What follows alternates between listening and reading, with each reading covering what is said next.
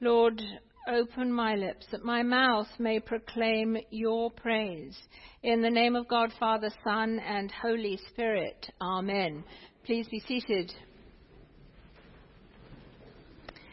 You might have noticed that in our opening processional hymn, we did a quick run through all of the stories that we have had over this Epiphany season, from the Magi following the star, the baptism of Jesus in the Jordan, the wedding feast in Cana of Galilee, and now today's final reading in our Epiphany season.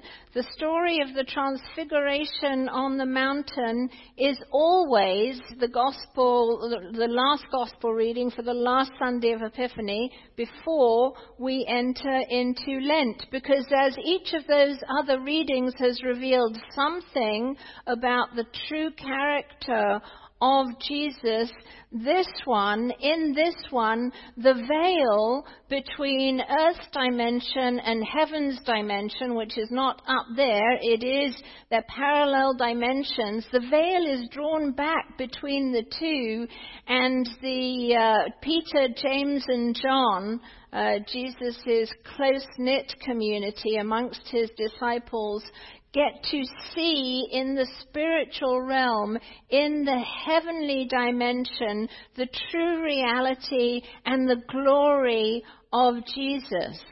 And he's not alone. He is flanked by Moses and Elijah, two very well-known Old Testament figures. Moses, who represents the law, Torah, and Elijah, who represents all of the prophets. So much of the Old Testament scriptures are represented by these two figures who are standing either side of Jesus and with whom he is in conversation. Just to set this story in its context, we hear 8 days previously in Caesarea Philippi, Jesus has asked his disciples, first of all, who do men say that I am? And then he asks them, but who do you say that I am? And it's at that point that Peter turns and confesses that Jesus is indeed the long-awaited Messiah. How that messiahship is, he's not yet completely sure, because his paradigm is that which has come through the tradition, through the Jewish tradition. And so they're thinking about redemption from Rome, not the kind of redemption that this Messiah will actually bring. And so as they're sleepy, but they see Moses and Elijah talking with Jesus.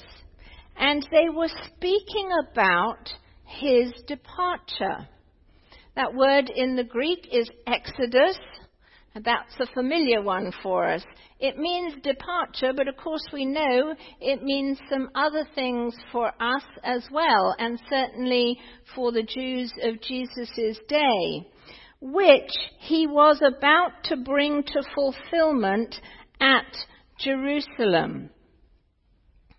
See, that which Jesus had talked about immediately after Peter had confessed him as Messiah, which was that he was going to set his face for Jerusalem, where he would be handed over, betrayed, tortured, crucified, and then on the third day rise again. This is what Moses and Elijah are talking about.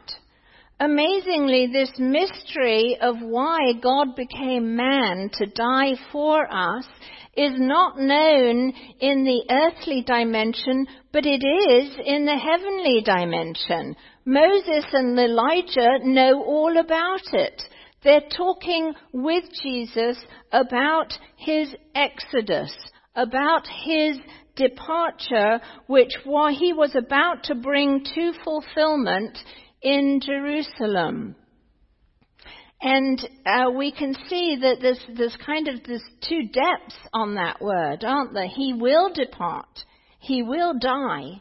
But at the same time, he will bring about a greater exodus even than the one that God wrought through Moses by bringing the children of Israel out of slavery to Pharaoh through the Red Sea waters. That's the first exodus.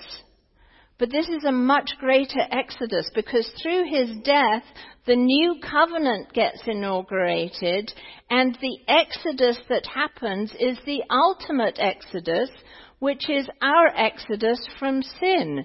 He provides for us a way out for us from the slavery of sin, and that's what they're talking about.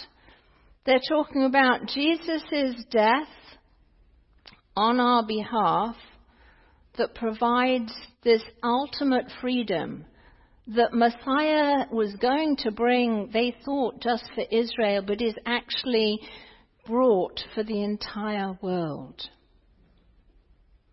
And once down from the mountaintop, Jesus has set his face for Jerusalem.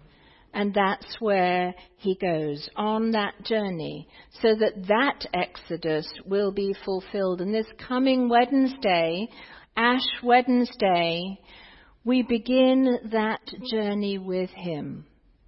Whereas we've been looking at these revealing passages, these manifesting passages of the manifestation of the one who is both God and man, during this Epiphany season, now we enter into that Lenten season where we slow down and we walk slowly with Jesus, getting even slower during the period of Holy Week as we just tread so slowly and quietly with him to the cross. So on Wednesday we'll be inviting you into the observance of a holy Lent, into that slowing down season where we look at the reasons in ourselves for the need for the Messiah to come to bring us into that exodus, that departure out of slavery to sin. But then here's Peter, who always is so impetuous. And wouldn't we be just there on the mountain seeing these two figures of Old Testament scriptures in their glory and Jesus in the fullness of his glory revealed on the mountain? The fullness of his confession now opened up to him even more fully. And Peter says, "Oh, it's so good that we're here. Let's put up 3 booths. One for Moses, one for you, Jesus, and one for Elijah." And as he's talking, the cloud, which is the presence of the Lord, oftentimes when there's a manifestation of God's presence, it's accompanied by a cloud, kind of overshadows him as he's speaking, for we hear he knew not what he was saying. And the voice kind of speaks over Peter's impetuosity and says, "This is my son, the beloved. Listen to him." See, the same voice, the same words at the beginning of Jesus' ministry as he comes out up of the waters of the Jordan at his baptism are now spoken over him at the pivot point, at the beginning of the end of his earthly ministry as he sets his face like flint for Jerusalem. See, sometimes God says, yes, make a physical memorial for what has happened. He did that with the stones in the Jordan when Joshua and the tribes passed through the Jordan on dry land. But this is not one of those occasions. This is an occasion to be taken in, to be gathered in spiritually. It's a preparation for Jesus. It's a reminder of that which he knows, that he came for this. And it's an encouragement from Moses and Elijah to continue on the journey that he knows he must take. It's also an encouragement for Peter, James, and John, for the valley that they're going to walk in. They're going to walk through a dark valley. They don't tell the rest of the disciples immediately when they come down off of the mountain. They keep it to themselves, but surely this is given to them as a word of hope in the darkness of the valley days that will come. And it is also this final epiphany, this final revealing of the truth of this man who they have eaten with, who they have gone to wedding feasts with, who they have seen perform amazing miracles. This is the final revelation. This is a man in glory. This is a God-man, Jesus. This is truly Messiah, but a different Messiah. And when they descend down from the mountain into the valley, and they are confronted with demonic activity, with suffering and despair in the person of a father and his ailing only son. And that which the disciples have been unable to do, Jesus does. He releases the boy from the demon and heals him with a rebuke of his word. See, God has said, listen to him. And we know that all the demonic persons, all demons, listen to him and have to obey him. At the name of Jesus, every knee shall bow, whether in heaven or on earth. Listen to him. And the demons do and flee, and the boy is healed. See, in every single one of the Gospels, the mountaintop transfiguration story is followed by this valley story. The story of darkness, spiritual oppression, physical illness is followed in the valley. Because that's life. We don't get to live on a plateau. At least not many people I've met live on a plateau. Sometimes we get to be on a mountaintop.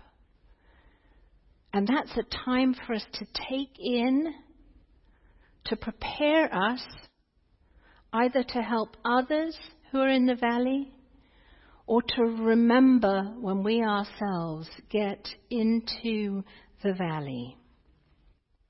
There are probably few amongst us who have not at some time or another been in the valley, where there's sickness, where there is grief, where there are broken relationships, where there are addictions, where there is pain, where there is fear, where there is anxiety, and yes, even where there is despair. But we're also given a mountaintop. But we've got to have eyes to see. Sometimes it's in a sunrise. And there's that stirring in the heart that says, this is God speaking to me. This is God reminding me that he is the creator.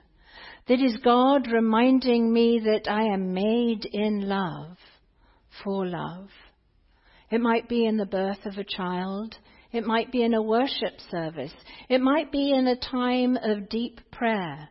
We've got to have the eyes of our heart opened to recognize those mountaintops, because they're given to us for the time in the valley.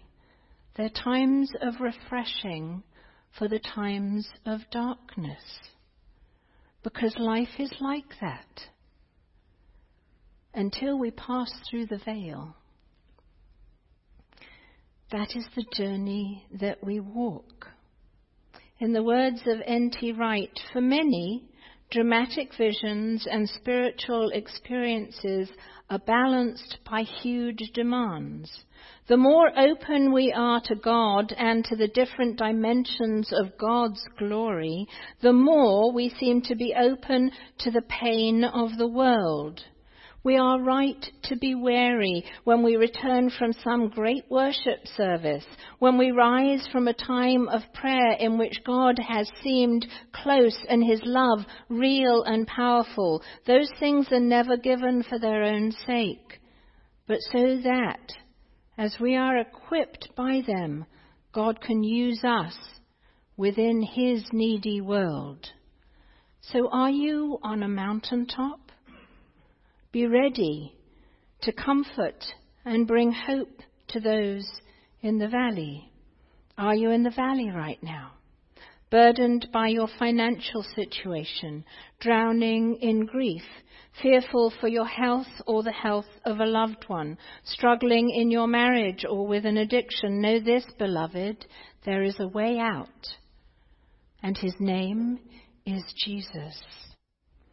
And we are to listen to him. For where the Spirit of the Lord is, there is freedom. And we have seen the glory of the coming of the Lord. The road leads first to the cross and death. But he has defeated death. And beloved, he can surely overcome your experience in the valley and bring you once again into a green and pleasant land. Amen.